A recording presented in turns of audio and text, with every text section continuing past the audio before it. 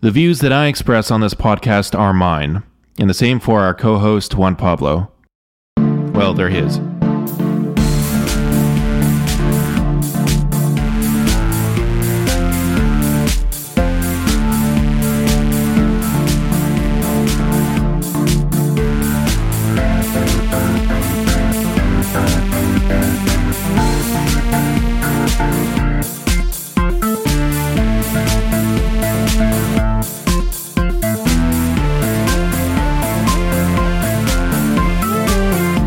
You're listening to Panoptic, relating theories of communication, power, and technology to practical institutional issues and everyday life. Welcome to the podcast.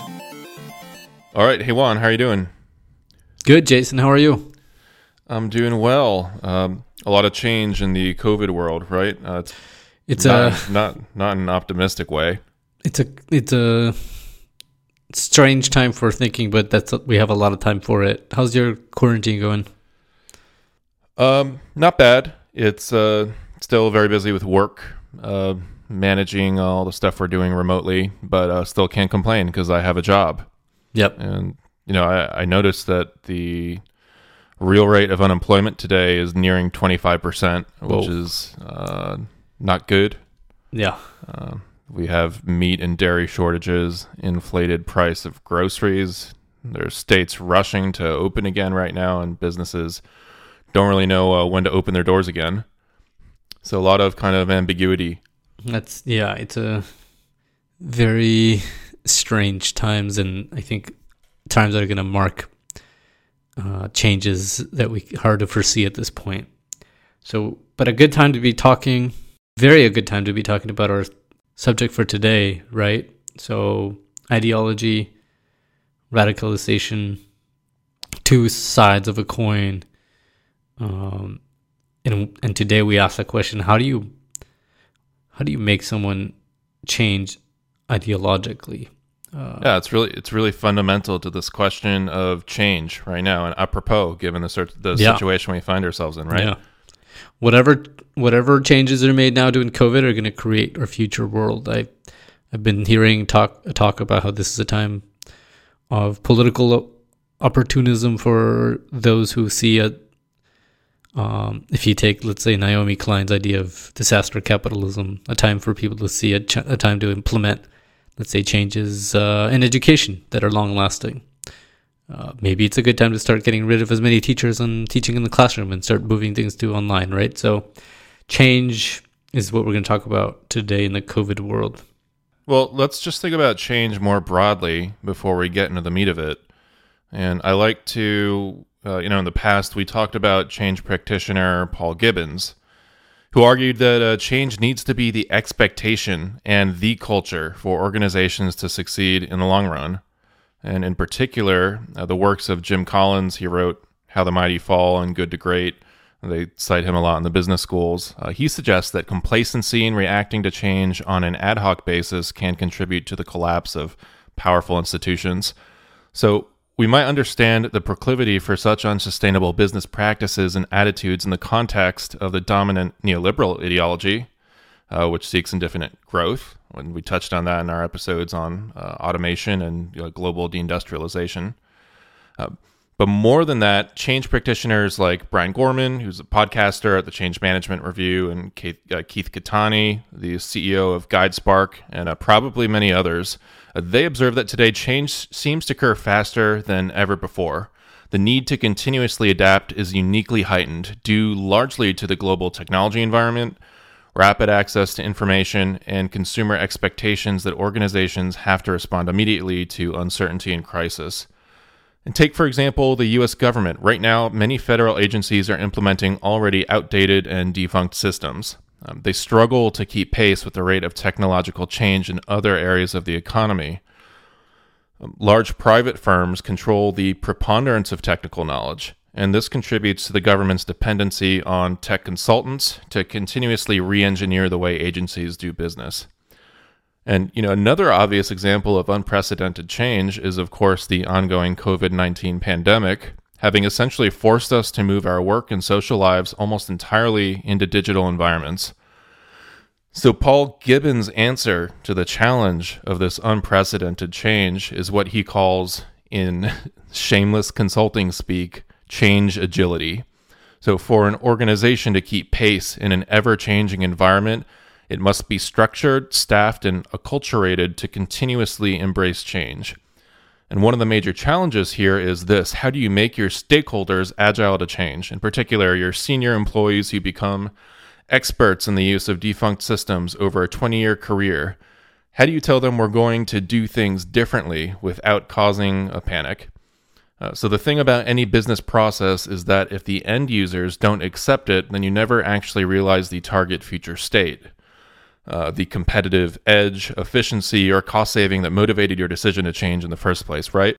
I think there's a lot to unpack here, and we could give you the generic top 10, here's how to manage change in strange times, but there are probably 15 articles on LinkedIn with the same exact title. So for the current episode, Juan Pablo, we decided to tackle the more fundamental question: what causes someone to abandon or replace deeply held beliefs, attitudes, and behaviors? And we should acknowledge multiple levels of human change, for example, fundamental ideological changes compared to more superficial skills changes. So, Juan, I'll hand it off to you. How are we going to address this problem? Well, as we spoke about a little bit at the beginning, Jason, this whole idea of change and how does one affect change, but also what is it that structures people's beliefs, attitudes, and behaviors in the first place? What is it? How is it that people form these, maintain these, reproduce these? This brought us to these two concepts, right? Ideology and radicalization. These sort of, the first one, of course, people have used it or they have heard it, might seem highly academic, but as I think we'll show in this episode, it has it allows us to think about this question in very concrete terms of how people form beliefs, attitudes, and behaviors, and how does one then, in a sense, operate with this knowledge. Whereas the second term, I think, Jason, I know it's a topic that you've been interested in for a long time. I think it puts into stark relief this question of ideology. What are in a way, how does one go from one belief system to another, and what is considered, let's say, a consistent or a belief system that could be generally shared by people, as opposed to one that is an outlier for whatever reason. The idea, I think, is that radicalization, or that notion of radicalization would help us think about how beliefs can change or even become, in a sense, extreme. Yeah, so you make some good points. So I think what we should do is think about what is radicalization, and then move from there into where does ideology fit in the radicalization process? Because often when we think about individuals who radicalize, or when we hear people talk about people who radicalize, they often leave out the ideology or downplay the role of ideology, and they tend to focus on kind of the grievances or economic conditions that led to it, which are very important. But I also think the ideological part is also very important and lends itself to a communicative analysis. And where does communication fit into this, and socialization and acculturation? So that's kind of the angle we're going to take this. Yep. And before we go down that path, let's just talk about the state of the podcast quick and do a little bit of housekeeping. Sounds good, Jason. So before we get into it, we just wanted to give a quick shout out to our subscribers. Specifically, we noticed that we've been getting a lot of international listeners from the Netherlands, the UK, Canada, Australia, Germany, Finland, Sweden, Ireland, and many others. So I don't know how they're discovering the podcast. We're still figuring out how to, get it out to all you potential listeners. But awesome. Thank you for tuning in. I don't know, Juan, if you have lots of international friends who are discovering us that way. I don't know. I don't know that many people in any of these countries. Maybe some in Germany, but not that many But if there are any people in Germany that listen to us who got on the list or got to know the podcast through me, that's wonderful, and I salute them. But great to hear that there's people from other places around the world, Jason, listening to our podcast, and I'm excited for them to keep listening. Unfortunately, I haven't seen any Greek listeners, so certainly my Greek family members have not been tuning in. Maybe there's a language problem there. Or an interest problem. Anyway, if you listen to us regularly, please make sure to follow us on Instagram or Twitter. These are our primary mediums for getting information out to you in between episodes. We're also moving the podcast in the direction of more interactive engagement with listeners. So if you're interested in sharing your stories, receiving Panoptic perks, and contributing to the conversation, please make sure to follow us on Instagram or Twitter. Alternatively, you can subscribe on our website to receive personalized emails from Juan Pablo and myself. Lastly, during the previous few episodes, we mentioned our new segment where we address stories from you, the listeners. But what kind of stories? So, most of us will encounter familiar work-life challenges, like a micromanaging boss, teammates who take credit for your work, situations where we find ourselves in unlevel playing fields. So this is the practical stuff that Juan Pablo and I discuss and argue about all the time on the show. So we're inviting you to share your stories. We'll do what we always do, present our critically and managerially informed analyses and recommendations to, at best, help you be successful, or at least give you a healthy chuckle. And we'll be giving this a shot on episode 16. So get in touch with us on Twitter, Instagram, or through email. And by the way, as we continue to identify creative ways of engaging with you, the listeners, the best way for you to stay informed beyond just listening to the podcast is to, again, follow us on Instagram or Twitter, or subscribe by submitting your email through the website. All right, did I cover everything? Yeah, please support us on Patreon. Patreon, yeah. Money is good too. Money is a great way to support us. We understand that many of you won't have that luxury or privilege, especially during the current moment in our history, and that's totally reasonable. If you do have the means and if you appreciate what you hear, whatever you can offer is highly appreciated, so we can continue doing what we're doing and do it even better and increase the scope of what we're doing as well. Yeah. Okay, that's all I wanted to say. Should we get into it? Let's get into it, Jason. So, radicalization, a model for understanding fundamental ideological change. That's where we're going to start. So, during my time at Johns Hopkins University, I spent a few semesters studying applications of strategic communications to counter-extremism policy. And you can read my article on... I can't even remember where it's published. It's the SAIS Review of Foreign Policy. Well, just Google my name and you'll find it if you're interested. So the study of radicalization is fascinating on a lot of different levels, but particularly fascinating for change and comms practitioners, given the important role of persuasion in moving an agent from cultural normativity to counter or anti-cultural activism and or violent behavior. So the study of radicalization seeks to illuminate the conditions and processes that correlate with ideological change. Of course, there have been many attempts to describe the radicalization process. Across the board, theorists tend to agree that the presence of trauma or collective trauma is necessary for someone to accept new ideology. And researchers typically classify traumas or strains, this comes from Neil Smelser's strain theory back in 1962. These strains, prime for radicalization, classified as socioeconomic deprivation most of the time. So that includes like poverty, geopolitical conflict, institutional racism, and the like. But strains by themselves fail to explain someone's decision to join a radical group. And the article we read in preparation for the current segment offered the following Leon Trotsky quotation. The quotation seemed apropos to me. It's this: the mere existence of privations is not enough to cause an insurrection. If it were, the masses would always be in revolt. So, in other words, a majority of the world's population is stricken with trauma most of the time. However, the vast majority of victims choose not to promote or inflict violence. So you need something more than strains to explain someone's decision to adopt violent beliefs and behaviors. Before we press forward, we need to address the elephants in the room, Juan Pablo. What do we even mean by ideology? What makes one ideology normal, but another ideology radical or extreme? And if we can't answer these questions, then how can we accept radicalization as a valid concept? And unfortunately, these questions are really difficult to answer.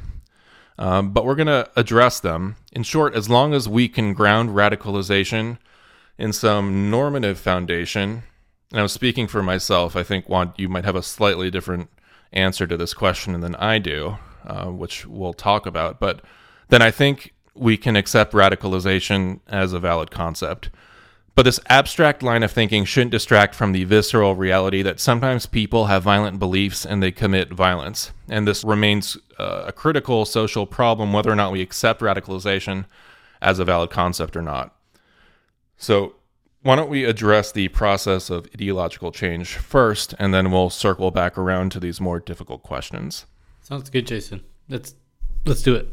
I really appreciate Quentin Wiktorewicz's cognitive opening framework for understanding radicalization, and it specifically addresses jihadist radicalization, but also provides intuitive principles for understanding ideological change in general, and that's really why I appreciate it. So, some background. Wiktorewicz received his PhD in political science, specializing in Islamic movements from American University.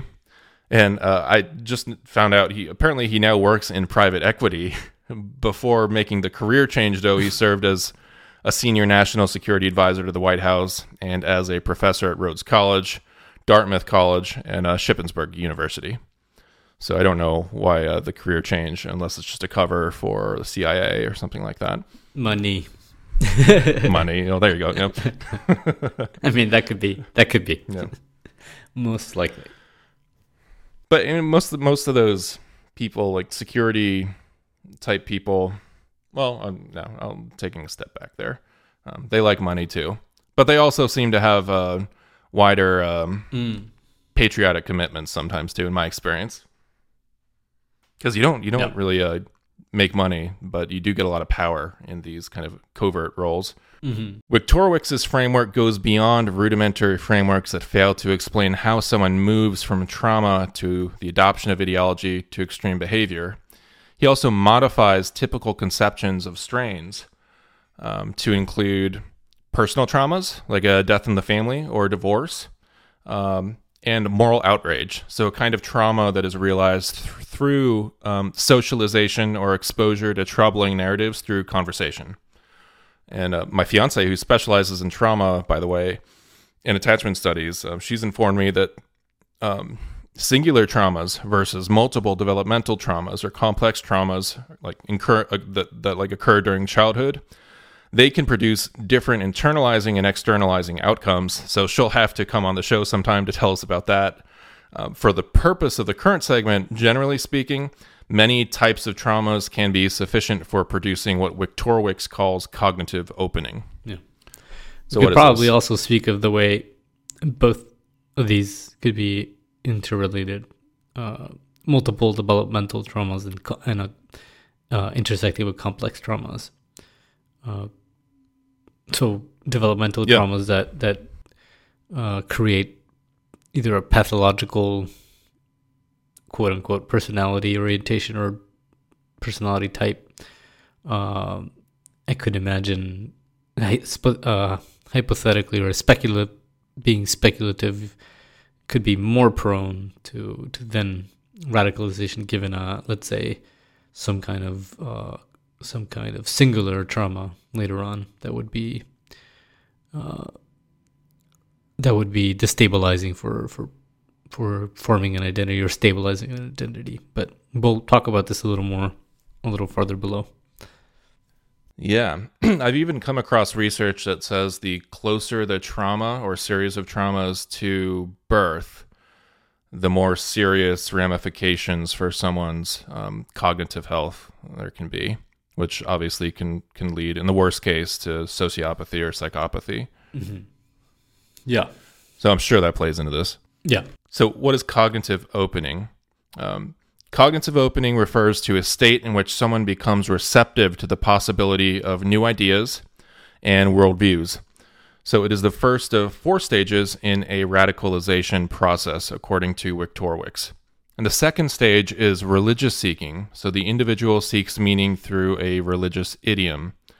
And remember, this is specific to jihadism, but we'll talk about the wider applicability when we move beyond jihadism. But the third stage is frame alignment, which is the public representation preferred by the radical group, that it makes sense to the seeker and attracts his or her initial interest.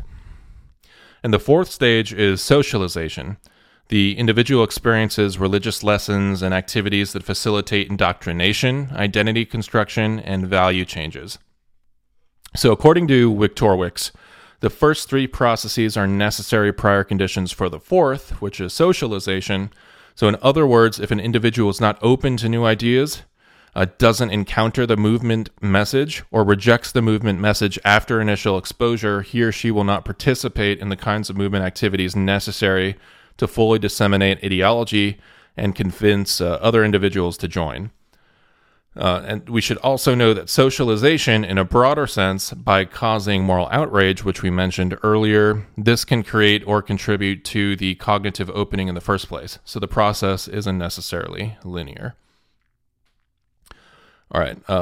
So we can look at the case of the Boston bomber, Tamerlan Tsarnaev, who I profiled during a semester at Hopkins. And Wiktorowicz's framework can help us understand how Tamerlan came to execute one of the worst terrorist attacks in American history. And I'm going to selectively focus on aspects of Tamerlan's life that came to light in the aftermath of the Boston bombing. This isn't to empathize with Tamerlan, but just to try to understand the process itself. It's an interesting test case, and I think one thing I'd like to discuss a little bit farther on, something you mentioned, is this specific framework designed by Wiktorowicz, which emphasizes as a second step what he calls religious seeking, is really interesting because it will allow us to talk about what I think is a centerpiece of thinking of how ideology works, which is the way it presents a certain set of interests as generalizable, universal interest, or in some sense, generalizable interests that should be adopted by everyone because of their supposed, let's say, validity or their supposed kind of superiority. And this is where we get into, I think, some dicey or difficult questions about what can be considered radical as opposed to not radical. What can we actually consider a generalizable? And that is it just, by that I just mean simply a set of interests that everyone could, in theory, agree to.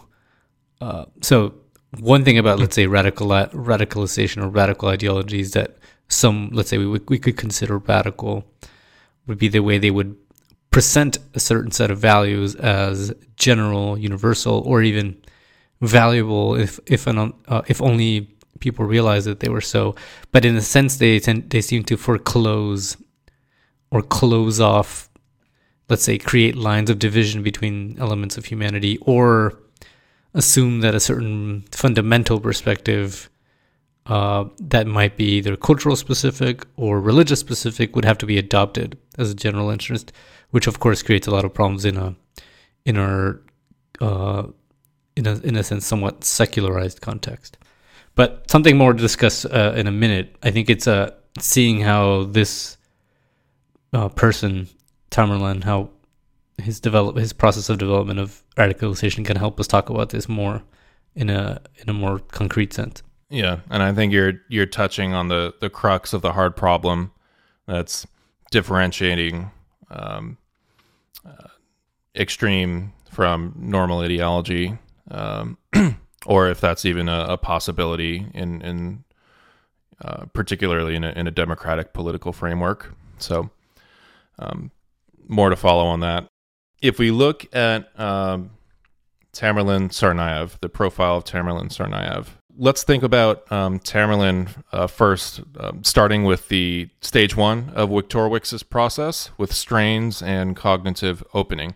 So I think we can pinpoint some of the possible strains that culminated in Tamerlan's cognitive opening. In no particular order, they include a sense of non-belonging and or purposelessness, identity struggles, family rifts, perceived cultural weakness, and political grievances.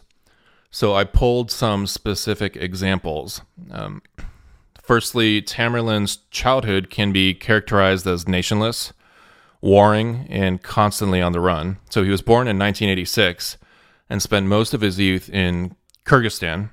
After the bloody Russian invasion of Chechnya in 1999, Tamerlan's father, Anzor, was fired from his job as part of the large-scale purge of the Chechens from the ranks of the Kyrgyz government, and the Tsarnaevs fled to Dagestan, but the war followed them. And in the spring of 2002, Anzor and the mother of Zubedat and the brother Johar, who was Tamerlan's accomplice in the Boston bombing, they all traveled to America on a tourist visa, and they applied for and received political asylum.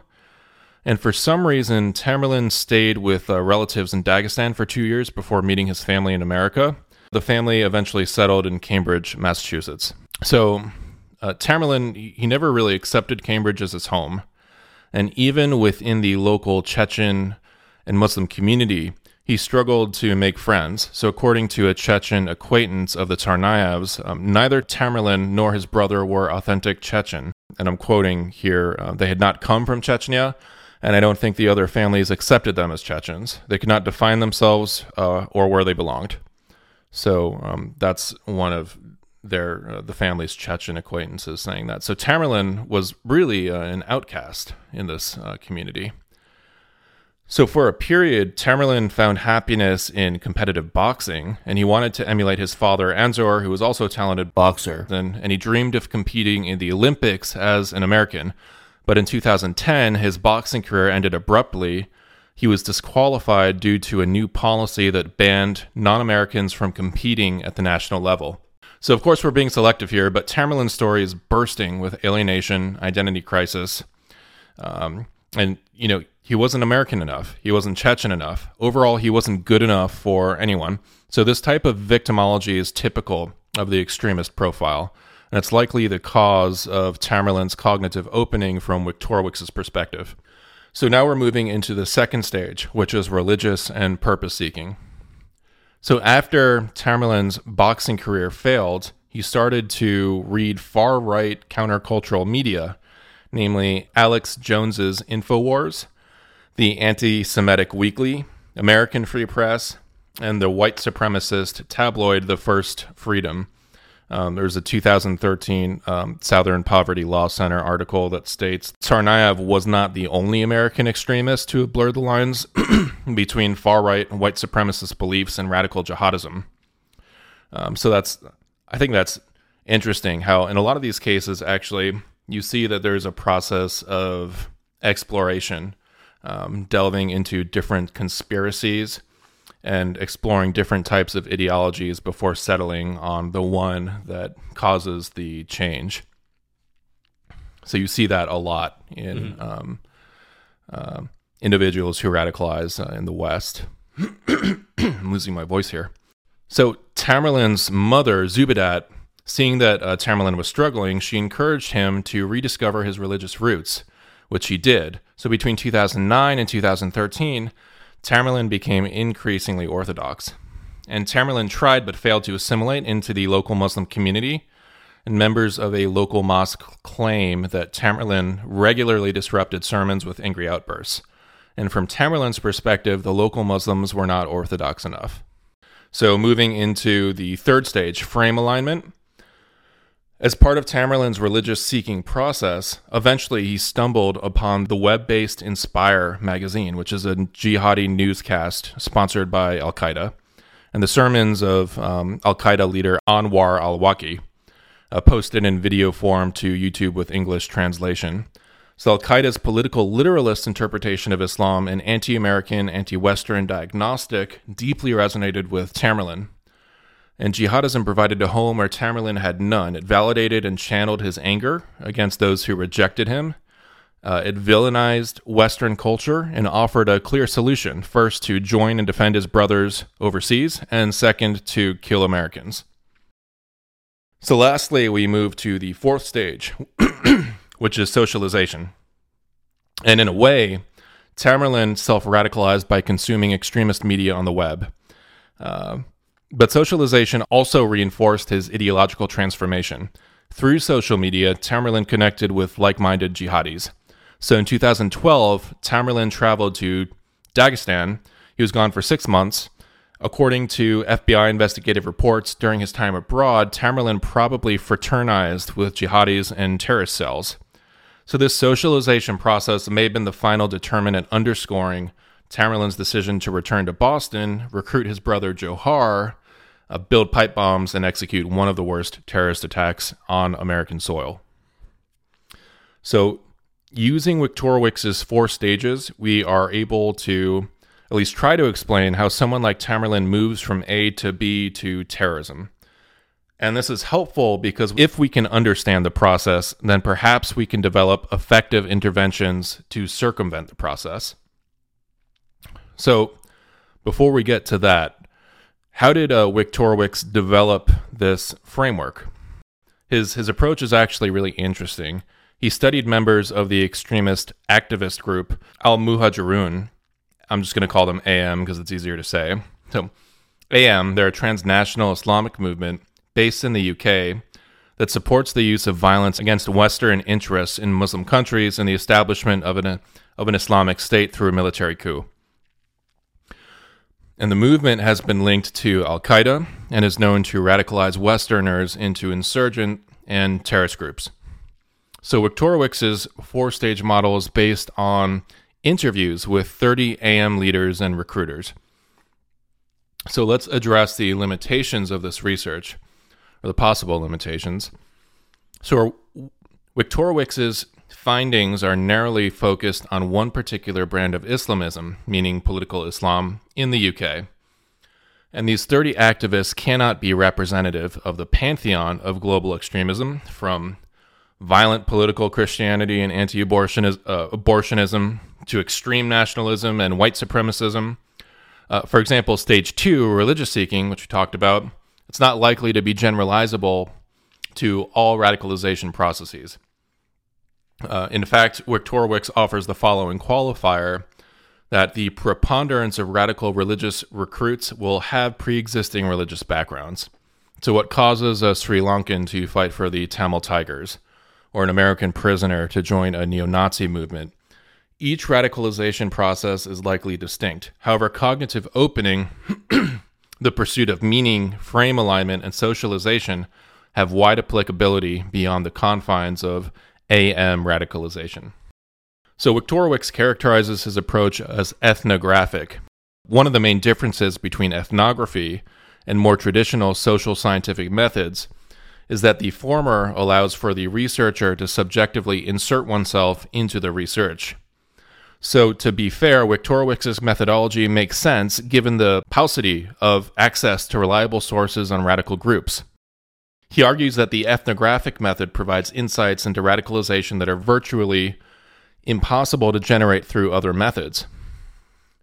To access sources and collect data, Wiktorowicz had to win the trust of AM leaders, challenging risky work. So he embedded himself in the movement, he developed rapport and empathized with movement leaders, and gained a unique human understanding of how otherwise culturally normative Westerners came to join AM. And actually, change management professionals apply a similar method to assess organizational stakeholders. Through building trust, developing rapport, and empathy, we attempt to elicit psychometric and behavioral insights with important implications for effective organizational strategy and policy development. So an important difference is that our stakeholders typically aren't terrorists, although I've encountered some really stubborn individuals who've made me fear for my life or career. Overall, Wiktorowicz offers a general framework to understand how someone becomes open to ideological change through strains and cognitive opening, and ultimately incurs ideological and behavioral changes through the self-pursuit of meaning, frame alignment, and socialization. Among these 4 stages, frame alignment provides good insight into the challenges associated with persuasion or changing minds in general. Think Aristotle. So logos, your argument needs to flow logically. Ethos, your argument must include at least nuggets of truth or reflect the audience's basic perceptions of reality to establish credibility. And pathos, persuasion requires knowing your audience. You need to pull on their heartstrings a bit to stick the landing, right? According to Wiktorowicz, only when there is frame alignment between individual and movement interpretive orientations is recruitment and mobilization possible. That is, the movement schemata must resonate with an individual's own interpretive framework to facilitate participation. So this alignment is contingent upon fidelity with cultural narratives, symbols, and identities, the reputation of the frame articulator, the consistency of the frame's empirical credibility, and the personal salience of the frame for potential participants. And that's a quote from Wiktorowicz's text. So in a sense, recruiters are faced with the business challenge of identifying and researching their market and branding a credible mission, purpose, and narrative that resonates with the experience of potential recruits. So without resonance, ideology doesn't stick. Groups like AM, other groups like Hizb ut-Tahrir, Al-Qaeda, ISIS, etc., they finance and organize recruitment hubs worldwide through the web, designing strategic campaigns to lure in potential recruits, much like predators. So recruitment techniques aren't so divorced from any traditional advertising campaign. Ironically, these techniques originate with Western market capitalism, to which jihadi, activist, and terrorist groups are diametrically ideologically opposed, supposedly, right? So ISIS at one point published a very high-quality journal called Dabiq, and it was really well written. It was in English, and it's polished with colorful design, and the journal was marketed towards young Western male adults through the web. And they make YouTube videos, organize Facebook groups, build large Twitter followings. And are these techniques effective? Well, in the US, according to the GW Program on Extremism, since March 2014, 204 individuals were charged with offenses related to ISIS, and 149 of them pleaded or were found guilty. So in Europe, the numbers are much higher. But overall, we're not talking about a mass exodus of Western recruits into jihadi terrorist cells. As a caveat, there are different levels of involvement, right? It's possible that some individuals empathize with the movement. They don't go all in, ending up dead or in jail, but they may support the cause through subtle forms of activism. So I don't say this to downplay the problem of jihadi radicalization, but rather to impress the challenge of frame alignment given an ideology that most are likely to perceive as highly extreme and reject outright. So this also explains why vulnerable individuals with religious backgrounds are more likely to be lured into radical religious movements. The frame alignment is closer from the start, meaning the recruiters have an easier job sealing the gap. So cognitive opening and socialization may have wide applicability beyond the narrow confines of security policy. Imagine strategic actors who are incredibly skilled at identifying vulnerable individuals with cognitive opening, people who feel alienated, who lack purpose or identity. Imagine algorithms that target vulnerable individuals by analyzing social media activity. This is the dream for political campaigns, advertisers, salespeople, all kinds of special interest groups. What about socialization? Consider the multi-level marketing scheme, which I really want to do a dedicated episode on. These are cult-like predatory cons who conduct massive outreach and lure vulnerable, unsuspecting potential recruits. They convince you to attend one meeting, only to find yourself in a lecture hall receiving motivational pep talks from a car salesman in a suit. They make you feel like you're part of an elite leadership group, and they tell you stories about the economy, about work, about making money. They tell you that you're smarter than that. If you just work hard, if you just invest $1,000 in a premium artisan entrepreneurial knife kit, you just might retire at age 30 with millions in the bank. This is socialization and ideology working in tandem to influence behavior. And we all know people, friends, even family who have been lured into these kinds of things. In more general terms, if you provide a home to someone who feels rejected and you make them feel special, they're more likely to adopt and become motivated by your stories. I realize I've presented a predatory frame of cognitive opening and socialization. Of course, these strategic insights can take on more positive frames. Groups in general can't be sustained without compelling shared mythos and camaraderie, right? So if we want to lead successful movements to affect change, then we have to apply these insights to persuade, mobilize, and lead groups. That is essentially Quentin Wiktorewicz's framework and some of the insights that we can take away from it in a more general communications and a persuasive context. And one quick thing I would add, Jason, to what you've been articulating is the notion that, and I want to emphasize this further on, but that the narratives through which one would have to create a cognitive opening and a frame and alignment, or the narratives through which a frame alignment would be produced out of a cognitive opening would have to be, yes, I think you're right, that it would have to be some way provide a home for someone who in a sense has none, but they have to do, I think, something more. They have to produce a narrative that is plausible, not necessarily completely true, but plausible in terms of the way it maps reality.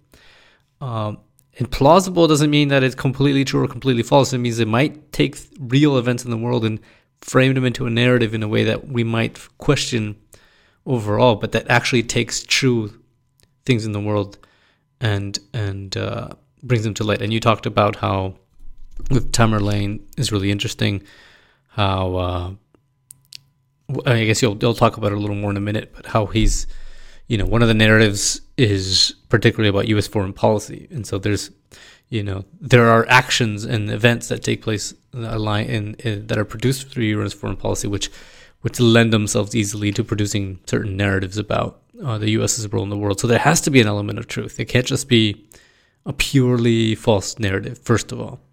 And second of all, it has to do something else, which is it has to tap into a real deep-seated, I would say probably two deep-seated personality elements or needs, right? One of them less, that would be, I would call social, which has to do with somehow linking up or connecting to some kind of idea of the good. Or again, I'm going to use this phrase, generalizable interests, or in a way tapping into a motivational personality structure that might be pathological or disposed to being pathological or antisocial or even prone to violence, just to sort of as a shorthand for pathological, whether that's, and I'm going to say that with air quotes because some people would critique that notion, but I think it has to do these three things. It has to be a very complex process to really tap into motivational structures. But I'll try to lay out a little later on, Jason, as you know, a sort of general framework of ideology for how we might think of how these narratives would do such a thing. But yeah. And I know you talk about, or you've touched on this concept of generalizable interests, maybe as distinct from the good or as kind of analogous to the good. I think that's really key because if we don't have some conception of the good or of normal or of just something basic that we can ground ourselves in, then we can't ever really differentiate ourselves, morally at least, from any other belief or attitude or behavior, right? And that's what makes this so difficult. And it's kind of, I guess, what philosophers have been debating, at least moral philosophers, for forever. So when it comes to policy and what you do with this and how you make judgments, it's just really impossibly hard, especially when a lot of the people who are doing this stuff at the policy level aren't philosophers and don't really think about this stuff professionally. Right. Yeah, and I think this is something we need to touch upon and more. But as you mentioned, Jason, this touches on a core problem, which is this question of what is an ideology? How does an ideology produce a narrative of the good? And how specifically does a political framework like the liberal democratic framework, which is based on a sort of opening and a plurality to different conceptions of the good, how can it then allow these to interact in a way that is not that isn't violent, right? And I think in general it does, but there's always this question of or fault line between how does one include disparate frameworks, some of which may posit or propose that politics needs to overlap with a thick notion of the good, with a sort of like normative frame of values that are religious, culturally specific, and so forth, right? Which in a way we could see the specific example of radicalization that you've been discussing as one which presents the values of a fundamentalist Islamic political Islamism as ultimately generalizable interests that if people adopted, the world would be a just place. But of course, the problem, the huge problem is it's sort of predicated on this notion. Well, if they don't accept it, it's because they're lost, and we must they're enemies, or they must be fought, right? In our sort of pluralistic, multicultural, liberal, democratic, politically open framework, or any kind of framework that aspires to be sort of like in that notion. This is a political perspective that is very problematic. Other perspectives, let's say, are also very problematic. Racist perspectives, right? Which draw a line between those who can be aspired to full citizenship and those who don't, already create huge problems ideologically. They go against this idea of a sort of allowing for people to decide their own notion of the good, not based on, let's say, religious, cultural, ethnic notions of what would be good, or who belongs to the good and who doesn't. You mentioned this notion of a thick notion of the good. What do you mean by thick? I borrow that language from discussions of philosophers about ethics, and particularly perhaps a good example of this is Charles Taylor, the Canadian philosopher, a really important philosopher of modernity, of ethics, of multiculturalism, who has, in a way, dealt with these questions at large and extensively. And so, anybody who wants to sort of delve into this question, but he has this. I think I'm fair in saying, though some people who might know his work better might criticize this, that he sort of argues that at the end of the day, even in a liberal democratic multicultural framework, he sort of argues as a communitarian, if I'm not mistaken. And so he argues that at the end of the day, any kind of polity, any kind of Republican, in this way, he's also a Republican, not a U.S. Republican, but a Republican in the political philosophical sense of the word. And as a Republican, he sort of argues that any kind of republic or political establishment has to kind of articulate in a concrete notion of what the good life is and orient political life around that. That this is impossible to do without. On the other hand, let's say opposed to someone like him would be someone like Habermas, who really envisions a very proceduralist notion of democracy, which does not rely for framing its laws and framing its institutional frameworks on any kind of concrete notion of the good, but rather would be sort of a way to mediate between individuals and their interactions and desires and things like that. So it gets more complex than that, but those would be two poles and these are two philosophers who are in dialogue and in many ways overlapping in many ideas that they share in common, but have this main. One is a more of an Aristotelian, and that would be Charles Taylor. The other one, Habermas, is working in a slightly more Kantian or post-Kantian line. So a long explanation to your question, Jason, but the thick notion of the good means some kind of value-oriented notion of what the good life looked like. Let's say as a Catholic, the good life looks like a certain set of beliefs, a certain way of doing certain things and not doing certain things, a certain way of leading and orienting and organizing your life, right? But or let's say as a Muslim or as a utilitarian, right? So thick notion of the good is one that has a concrete set of values, but that are very tangible in the sense of this is what one does as a human being. This is how one relates to other people. This is how one relates to one's mother and one's children, and this is how one. This is what we consider the good life as a concrete formation. This is what it would look like. This is something that I think is an open question for ethics, but it gets at the heart of this question of ideology, right?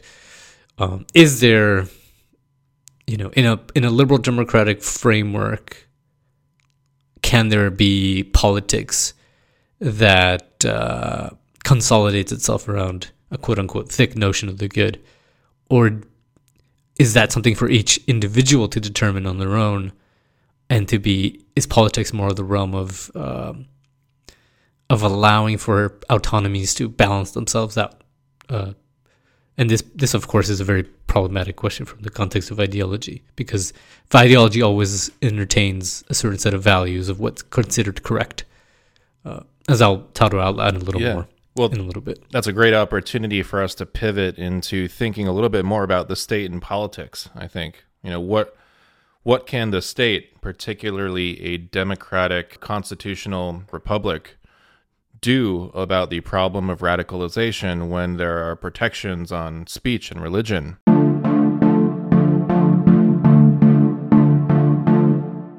Do you enjoy what you're hearing on Panoptic Pod?